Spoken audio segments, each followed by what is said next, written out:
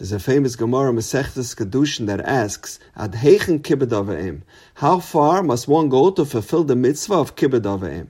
And the Gemara says, Su'u ru'u ma'asa nachri echad. We have to learn the parameters of the mitzvah of honoring parents from a non-Jew by the name of Dama ben Asina. The Gemara relates an incredible story that took place during the times of the Beis HaMikdash. Chachamim wanted to purchase from Dama an extremely precious stone to replace one of the missing stones on the Choshen of the Kohen Gadol. The price was 600,000 gold coins. The problem was, the key to the safe was lying beneath the head of his father who was sleeping. And the Gemara says, V'lo yitzi arai. Dama would not wake his father, and so he lost the sale of a lifetime. A year later, Hashem rewarded Dama, and a parah aduma was born into his herd. And the rest, as they say, is history. Question is there no Jewish example of kibbud avayim? We have to learn this monumental mitzvah from a non-Jew? So I once saw an amazing idea. We are not inferring halacha from Dama ben Asina. We are learning the tremendous resolve and determination a human being is capable of. While raising children, parents must invest an infinite amount of time and patience. But there comes a time when the roles are reversed. Parents grow old and they can be perceived as a burden. They can become time-consuming and demanding. Sometimes our patience gets tested when relating to parents. We can ask, is there not a limit to patience? How much patience is a human being capable of? Do we have a right to run out of patience? Says the Gemara, Tzu'u eru'u, come and see how much a human being is capable of. Look at the case of Dama. This guy is not teaching us a mitzvah, he's teaching us the level of resilience a person can attain. Imagine the honor and respect Dama must have had. The Chachamim were at his door, holding bags of cash, an opportunity of a lifetime awaiting him, and he would not budge. This is what this story is teaching us. The unbelievable human capacity for having patience for a parent. And if one human being is capable of such patience, then that level of patience is possible within every person. And consequently, that becomes the definition of the extent of this mitzvah. And this concept fits perfectly into the language of the Gemara. The Gemara uses the expression, the keys were under his father's pillow, v'lo yitzi arai, and he didn't bother him. Who is the him? So classically understood, Dama's father. Dama didn't bother his father, he didn't wake him up.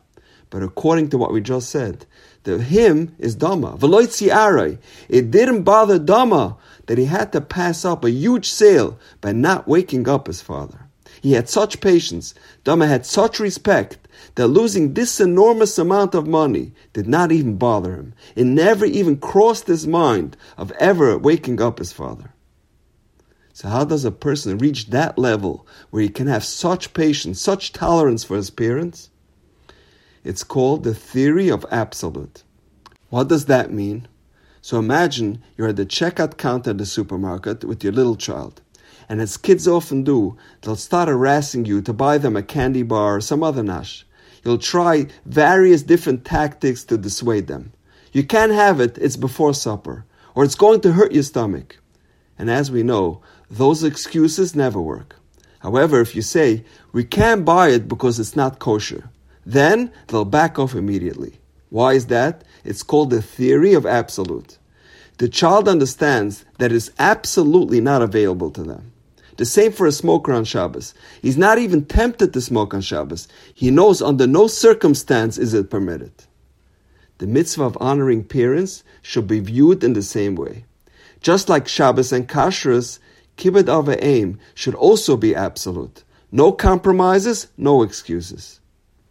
That is how we develop this level of tolerance and patience. The Gemara in Kedushin relates the tremendous level of Mesiras Nefesh the holy Tana Reb Tarfon had for the mitzvah of kibbud aim. Whenever his mother wanted to get onto her bed, he would bend over and she would step on his back. And whenever she wished to descend from the bed, she would descend onto him. The Yerushalmi says, when Reb Tarfon was ill, he came to the Beis Medrash and praised himself for performing the mitzvah of kibbud aim so thoroughly. The Chacham said to Reb Tarfon, "You still have not reached even half of the honor due to her. Has it ever happened that she threw your wallet into the sea and you did not admonish her?" And the question is, when a person is ill, we need to invoke merits on their behalf. So why highlight the fact that he didn't even fulfill his obligation? And the Chafetz Chaim says something so profound. No one really knows what their true mission on this world is. Here we have Reb Tarfon, a Tana, a Gadol Hadar, a Rosh Yeshiva.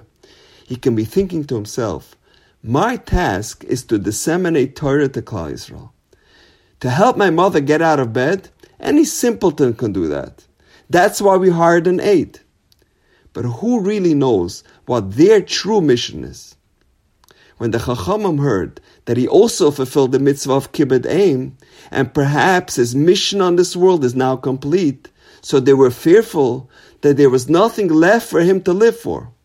Therefore, as a schus for him, they denigrated him by telling him that he hadn't even begun to fulfill his mission, and therefore needs more time on this earth to achieve it. What a beautiful idea from the Chafetz Chaim.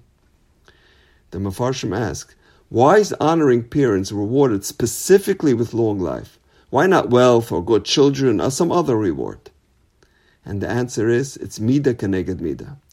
A person sometimes views honoring and tending to his parents as such a waste of precious time. They say, let them call an Uber. Let the attendant take them to the doctor. I have a business to run. So the Torah tells you, don't worry about the lost time. You will be zoicha tarichas yamim. You will be paid back handsomely for all the time you put in, caring and doting on your parents. And if David the guy is capable of this lofty level, then we, the descendants of Abraham, Yitzchak, and Yaakov, certainly should not only aspire to this, but this should become our obligation. And now, we know. Have a wonderful day.